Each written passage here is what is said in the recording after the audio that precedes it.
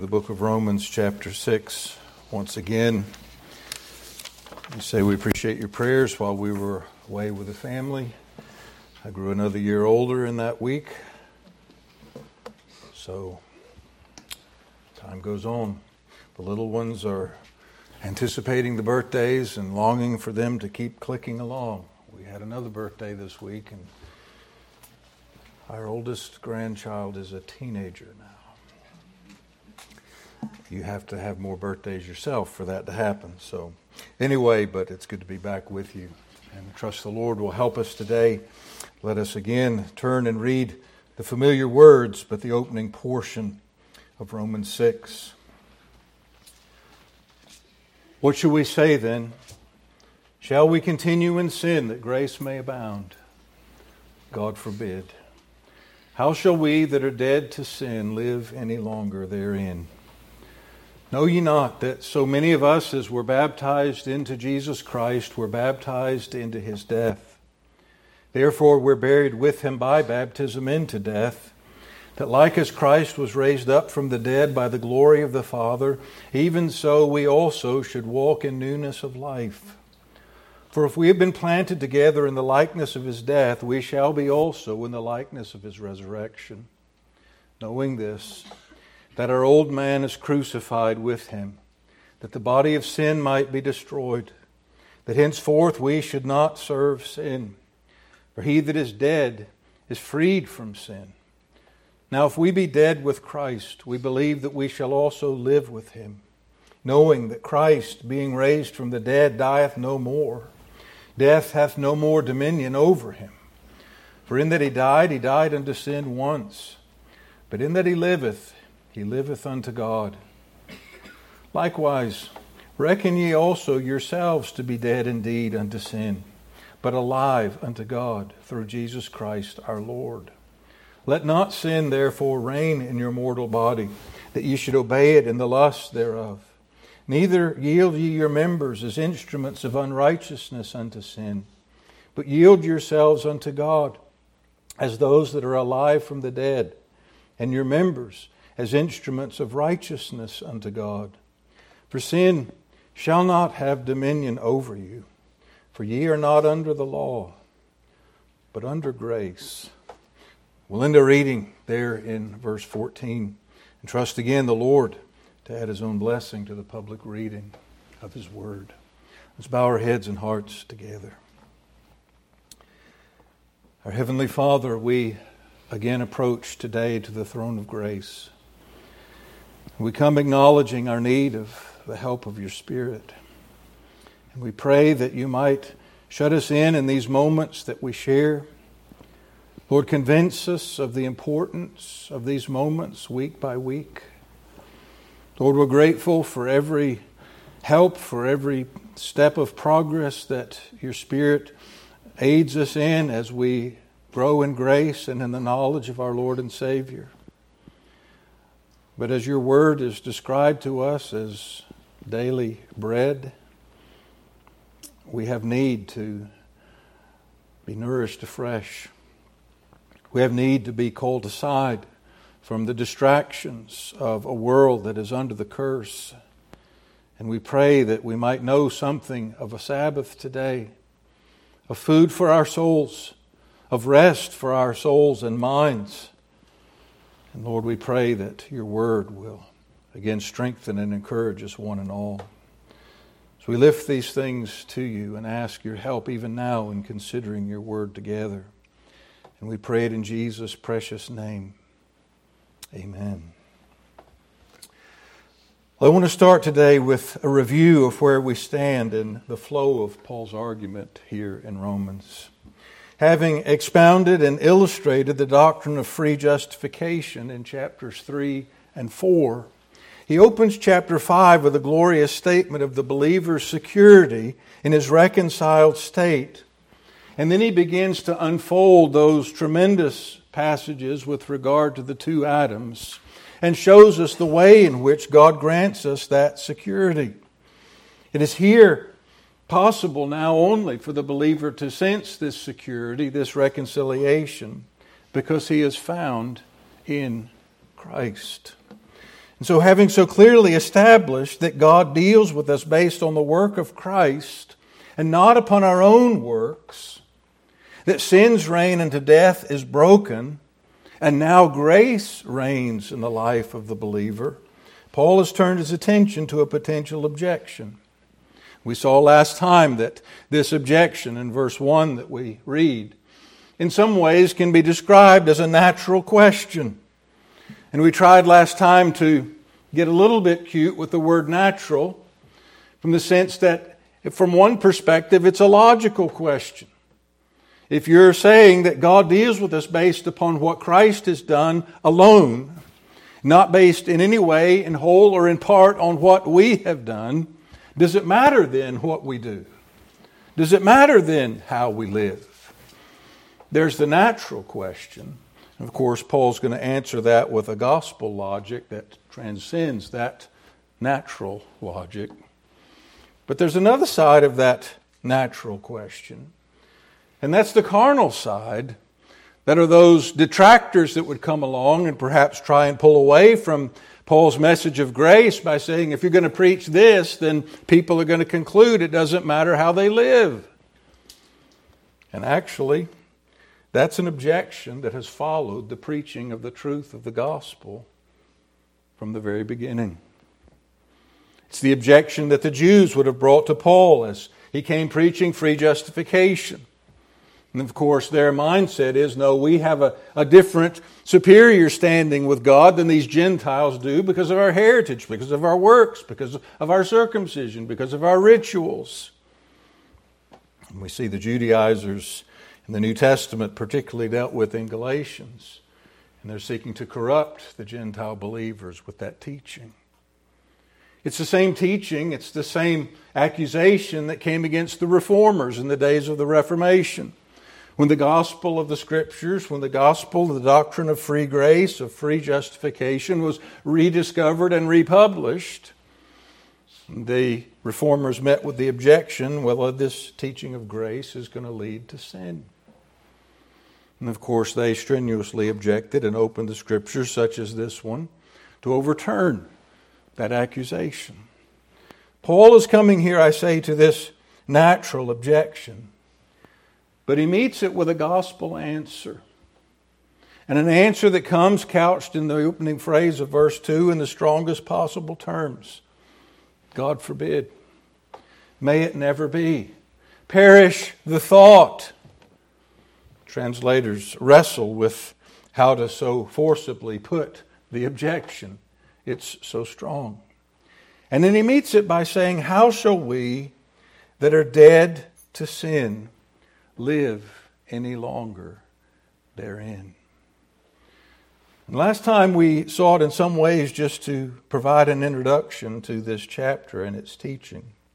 I want today to follow on from that, but I want to pull out, and I believe at least, if my memory is serving correctly, that I suggested these terms last time. But I want you to look with me in verse 3, and it recurs in verse 6 and verse 9, the term know. Then you come to verse 11, and we find the term here translated in our Authorized Version, reckon. And then we come in verse 13, carrying on the thought from verse 12, to the word yield.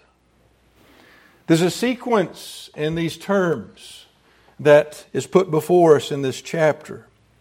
And I think just underscoring these particular words is of great help in understanding not only Paul's answer to this false charge against his gospel, but also to the very practical realities that we face in daily life as Christians.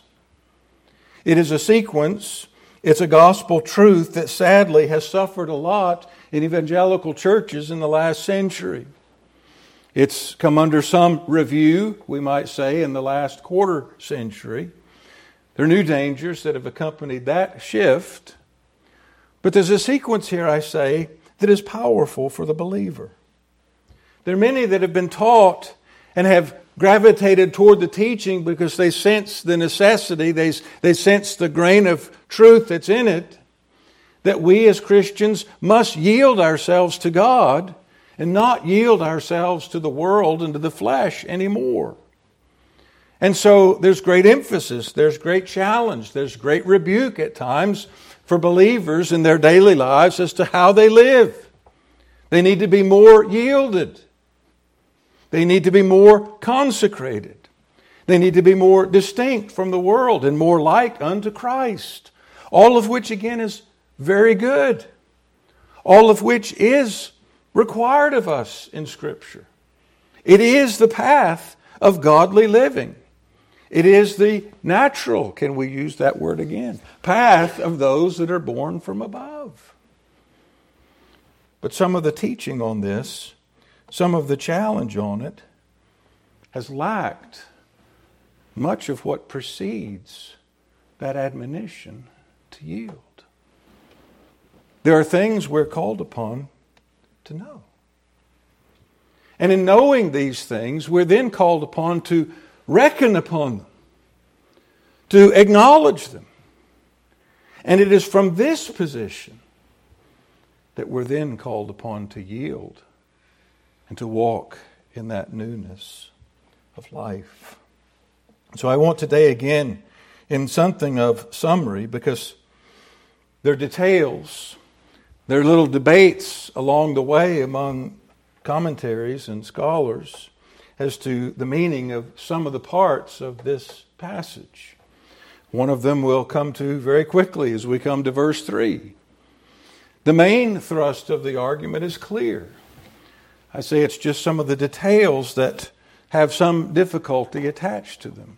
So I want today, in a sense, to focus on that clear line of thought. We may comment on some of the questions as we go along, but to get that flow, because again, here is a portion of doctrine that is eminently practical. Can we say is quite necessary for the practical outworking of the gospel in our lives. So I want to focus our thoughts around those three terms we suggested today: to know, to reckon, and to yield. Firstly, then, what are we to know? Verse 3 we read, "Know ye not that so many of us as were baptized into Jesus Christ were baptized into His death? Therefore we're buried with Him by baptism into death, that like as Christ was raised up from the dead by the glory of the Father, even so we also should walk in newness of life. For if we've been planted together in the likeness of His death, we shall also be in the likeness of His resurrection, knowing this, that our old man is crucified with Him." I will end reading there, but carrying the thoughts along. What is it then that we're to know? Paul, after he gives that solemn rebuke of the charge from verse 1, God forbid, has said, "How shall we that are dead to sin live any longer therein?" Paul is taking that truth of the believer being dead to sin. And that's what we looked at last time. And it is based upon that he's calling us to know what's implied, what is included in that death to sin. Now, last time we suggested that there's a false interpretation here, and it's not limited to perfectionists. It's not limited to charismatics, the higher life, holiness type people.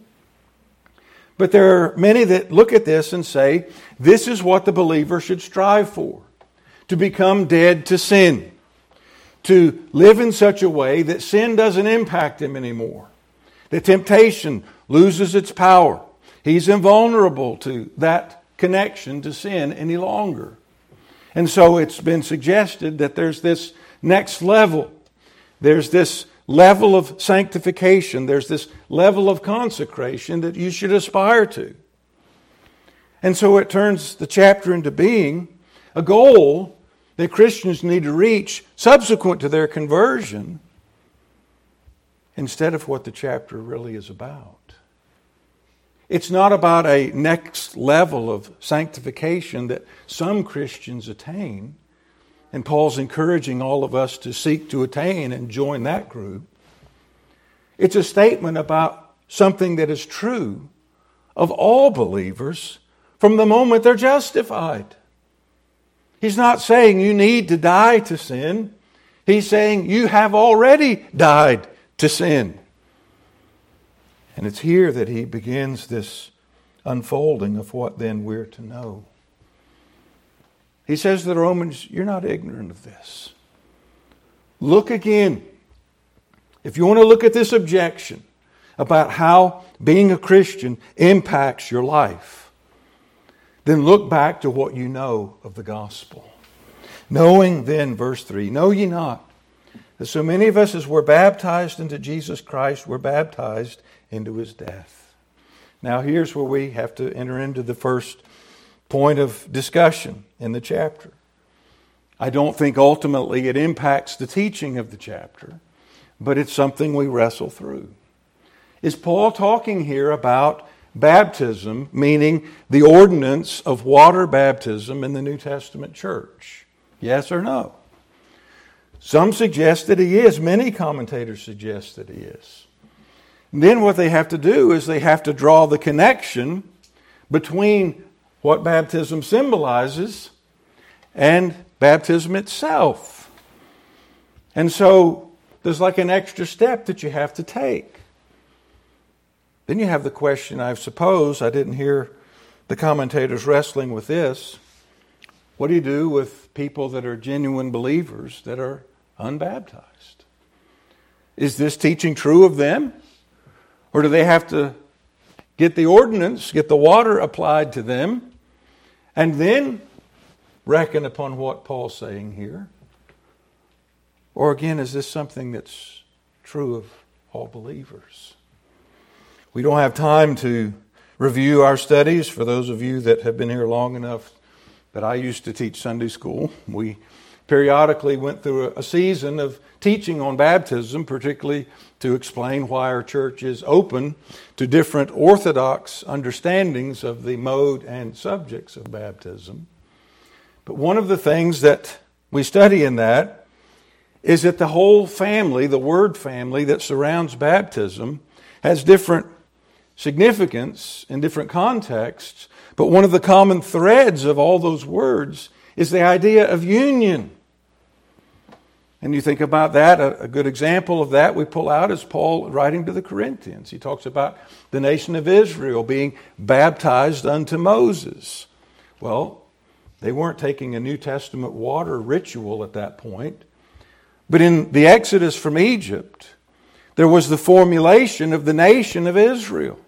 They entered Egypt as a family, an extended family, but as a family.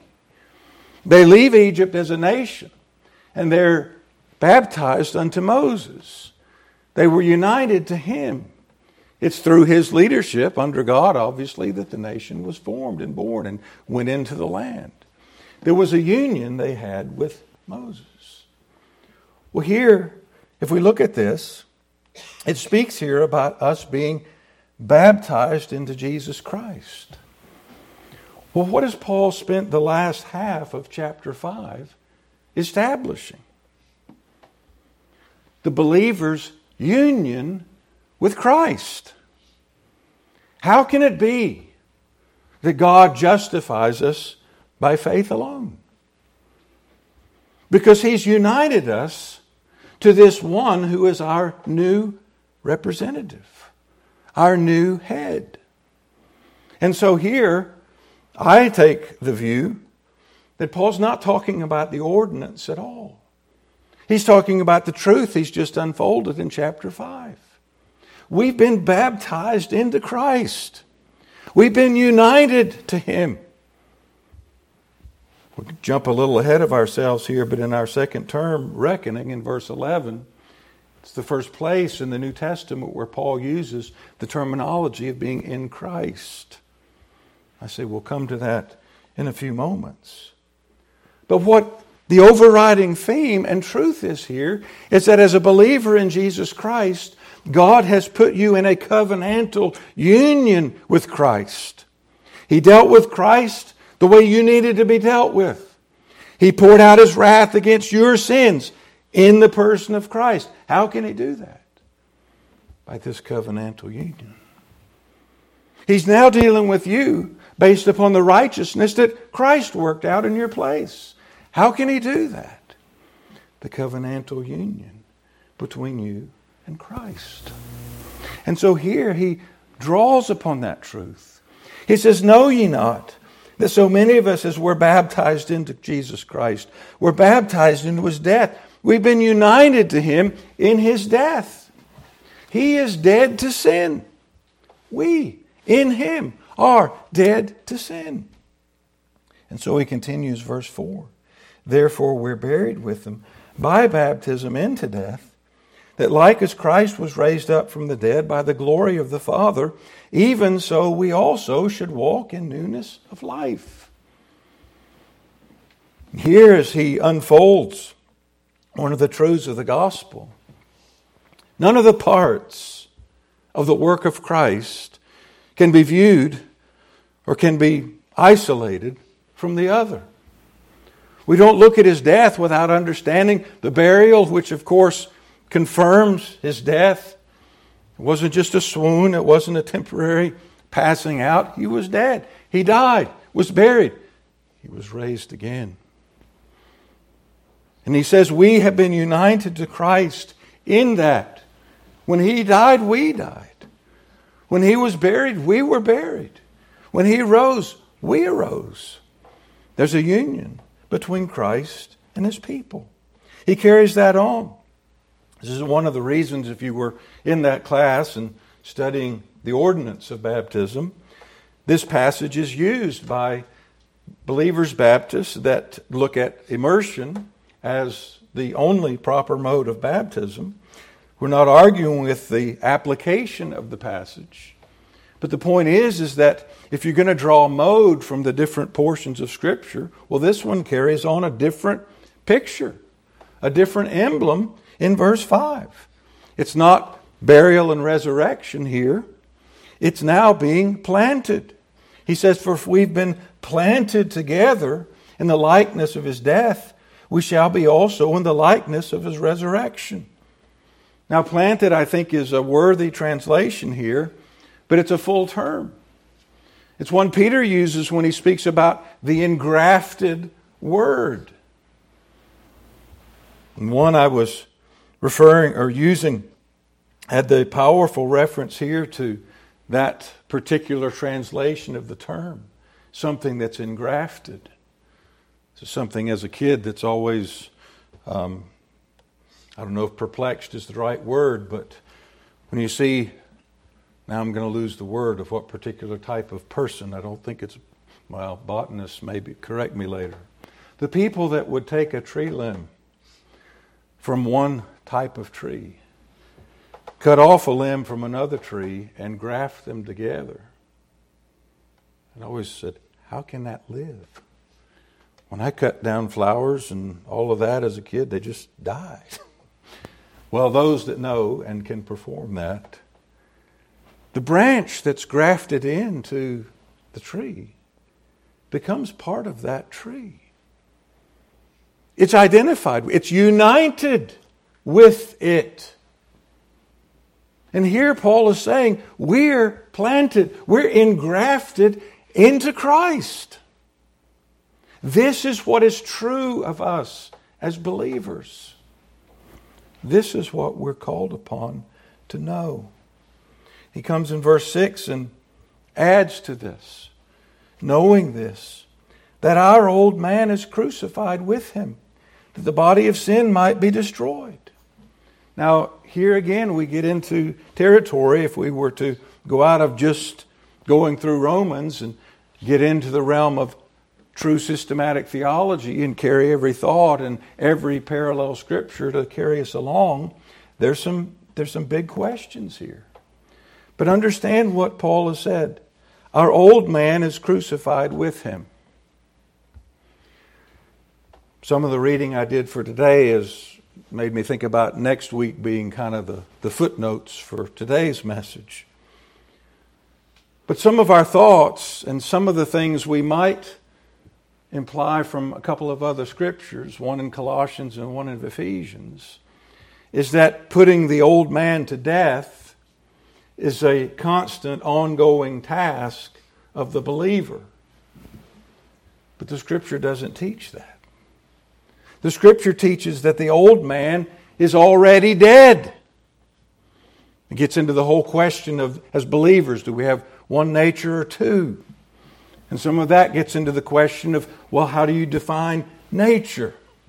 Because if you define nature in one way, the answer is one. If you define nature in the other way, then the answer is two. And we're not going into all of those today. But the old man here is already dead. Paul is putting before us accomplished fact. He's putting before us objective truth. What is true of us as believers in Jesus Christ? We have been united to Him. We've been united to Him in such a way that His death is reckoned as our death. That His resurrection is reckoned as our resurrection. And we did not literally die when He died. We were not literally resurrected when He rose from the dead. But we were in Him when He accomplished those things. In the sight of God, they are counted as ours. And so we are dead to sin. Now, this will come out further in Paul's dealings in the latter part of this chapter and then over into chapter 7. The fact that we do battle with sin. He's not teaching perfectionism. He's not teaching that Christians don't have the ability to sin anymore. He's not teaching that sin and its allurements have no impact on us anymore. What he's saying is that we have died to sin. That sin's reign over us is finished. Our relationship to sin is very different now that we are in Christ. Sin is an intrusion. Sin is contrary to the new nature. It's contrary to the new man. And this brings in the truth that we put our labels to. Justification is inevitably going to result in sanctification, a word that doesn't appear in Romans, ultimately in glorification of all of those that are in Christ. And so, newness of life is not an optional second tier for Christians. To put this in, I guess, those of us now old enough to say, the debate of the last generation, lordship versus non-lordship salvation. Can you have Jesus as Savior without having Him as Lord? Can you have Him as justifier without having Him as sanctifier? Well, sadly, the dispensationalists and those in their wake answered that you could have Him as Savior without having Him as sanctifier. And the sobering realities of that antinomian teaching infiltrating the American evangelical church is what led MacArthur back in the late 80s to write The Gospel According to Jesus. He began his journey toward and into the Reformed faith, seeing the heresy of that antinomian teaching. We don't have Jesus as justifier and then decide on our own later whether we want Him as sanctifier or not. Justification inevitably results in sanctification. Now, it's necessary in our understanding of the gospel to see those as different parts of redemption. There's the legal, judicial part. Justification. Those that are in heaven today, they're absent from the body, present with the Lord, but they are not wrestling with sin any longer.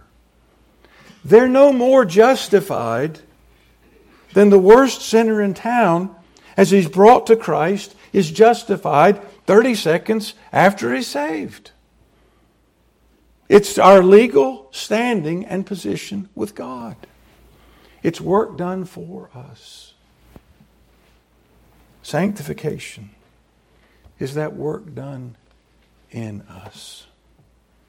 And what Paul is unfolding here is as logical as it may seem to say, well, if we're justified based entirely upon Jesus and not on us, then it doesn't matter how we live.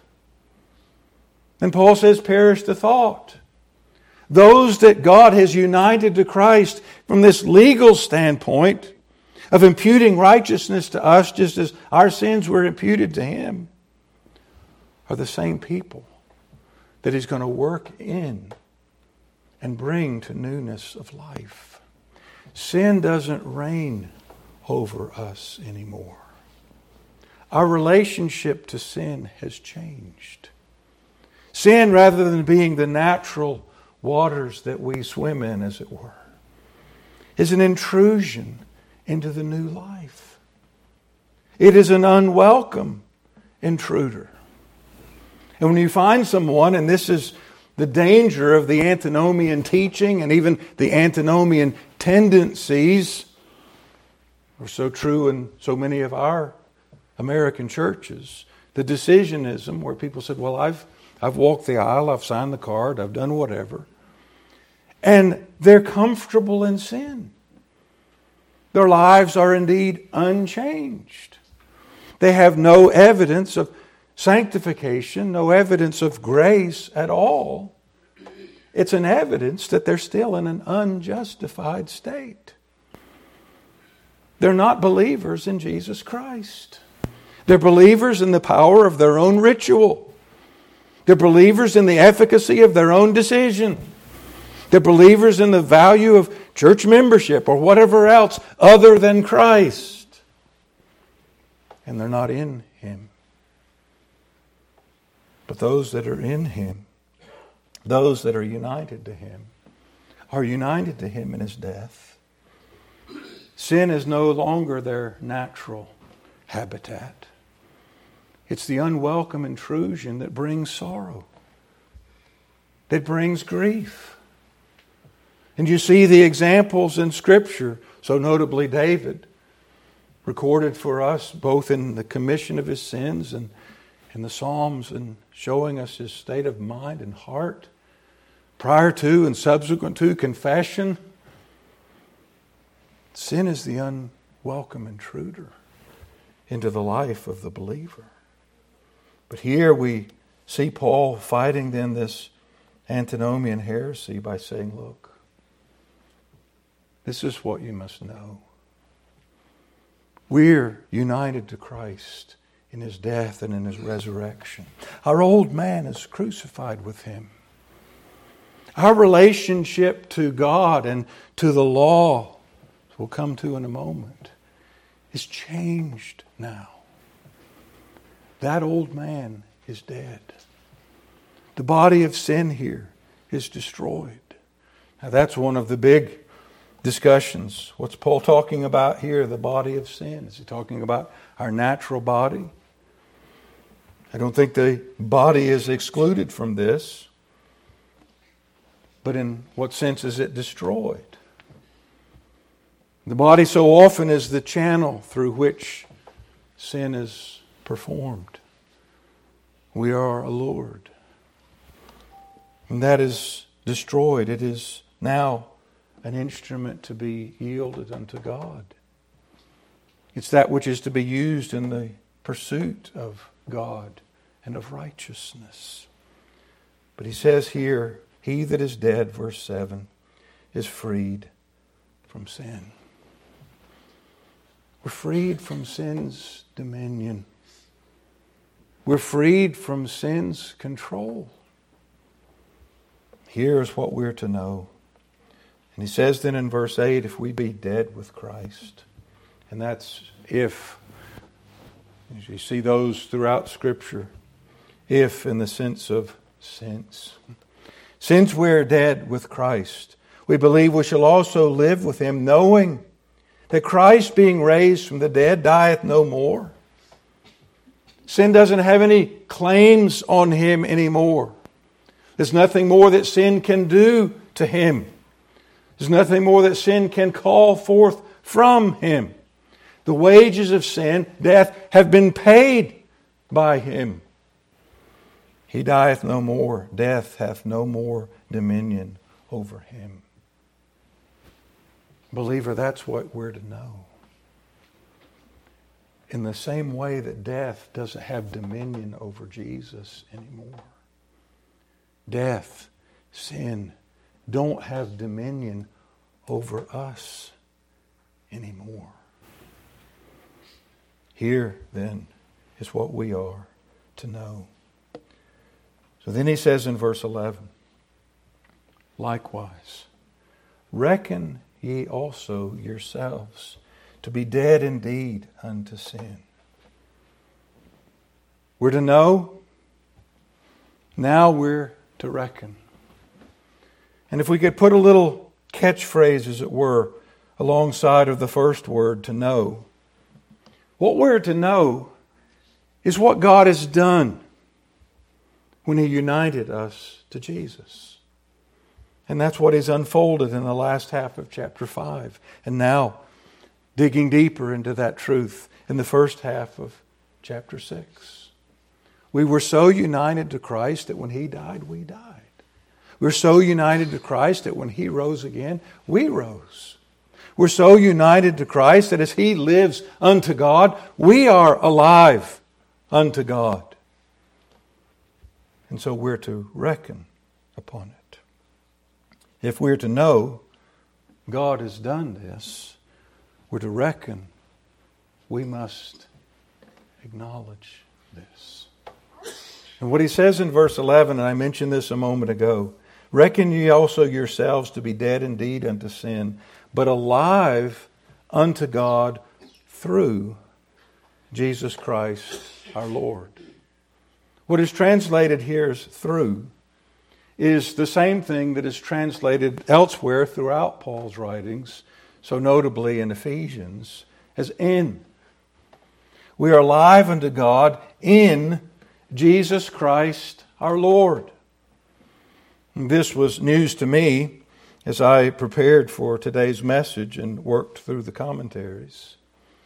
But this is the first place, if you just look at the sequence of the writing of Paul's epistles, this is the first place that Paul uses this terminology that came so ultimately to characterize him, in Christ. We are alive unto God in Jesus Christ our Lord. This is what we are to reckon upon. To know what God has done for us in Christ. Not merely to know it intellectually, to have it presented to us as a fact, a doctrine, but to reckon upon it. And reckon, you remember, is the language of the accountant. To count it, to acknowledge it, to reckon it as true, to act upon it, to rest upon it. Some have phrased it this way. I think in some ways it can be said in a shallow way, and other ways it is quite worthy and exceedingly deep. But if what Christ has done is good enough for God, shall it not be good enough for me? If God has accepted me in the Beloved, as we read elsewhere, then how is it that I can doubt my acceptance with God? How is it that I can doubt that I have peace with God through my Lord Jesus Christ? When we are moved to doubt, when we are moved by our own fear perhaps, and I think perhaps even more often, moved by the subtle temptation of our enemy, who's known as the accuser of the brethren, when we're moved to doubt, how is it that we become so taken with fear then? How can Satan come into the life of a believer?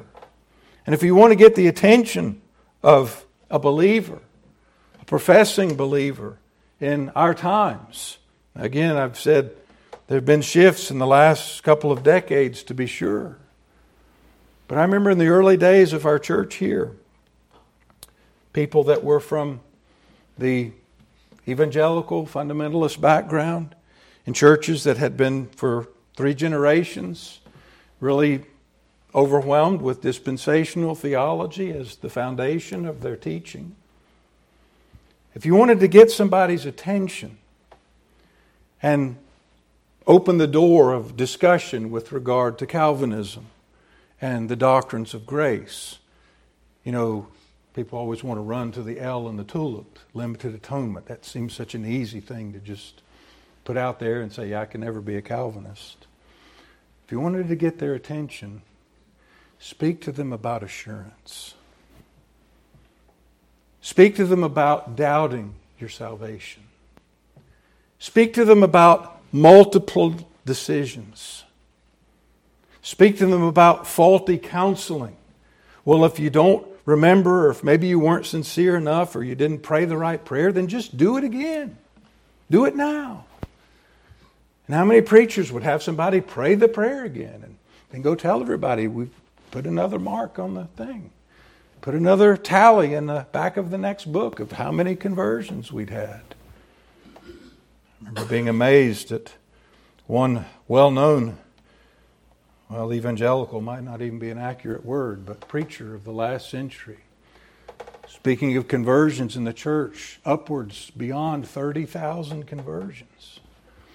In a church that had a membership of 2,000 maybe. I scratched my head, something not right there. But you see, the buses went out and the decisions were tallied every week. How many times you get a kid to raise their hand and make a decision? And how many times did that kid become a teenager and doubt his salvation? And they get pointed to, you need to make another decision. And what was the struggle? Constantly pointed back to self. Constantly pointed back to that part of redemption that we supply instead of Jesus. Make sure you get that part right. You have people that are struggling with that type of confusion. And then you preach hard to them about yielding their members as instruments of righteousness. And if they're genuinely saved, and I believe many were genuinely saved, just ill-taught, the Spirit dwelling within them would affirm, yes, I need to be more and more yielded unto God. But when they would fight sin, when they would admit the power of temptation in their lives, well, am I really saved then? If sin has this ability to impact me, and they'd be pointed back to self instead of pointed back to Christ. They were struggling with yielding. They were struggling with assurance because they weren't reckoning upon gospel truth that they knew about what it means to be in union with Jesus Christ. And that's how so many, I remember in the early days of the Free Church, particularly in Greenville as we had come along, their testimony was it was like getting saved all over again. Not that they were coming to new decisions and walking the aisles again, but it was coming to understand what it means to be in Christ, of what imputed righteousness is all about. And so here, as Paul again deals with a very practical subject of changed lives, of walking in the right path instead of the wrong path, before He ever comes to our last word, which we'll have to come back to. He calls upon them to think back to what they know is true of the gospel. And then reckoning upon that, acknowledging that truth. See, if God has dealt with me in Christ, if God views me in Christ, then I can view myself in Christ. And one of the ironies of the gospel is reckoning upon that knowledge doesn't lead the regenerate believer to say, well, then I'll just keep sinning, that grace may abound. No, that's what thrusts us more upon Him as we yield ourselves.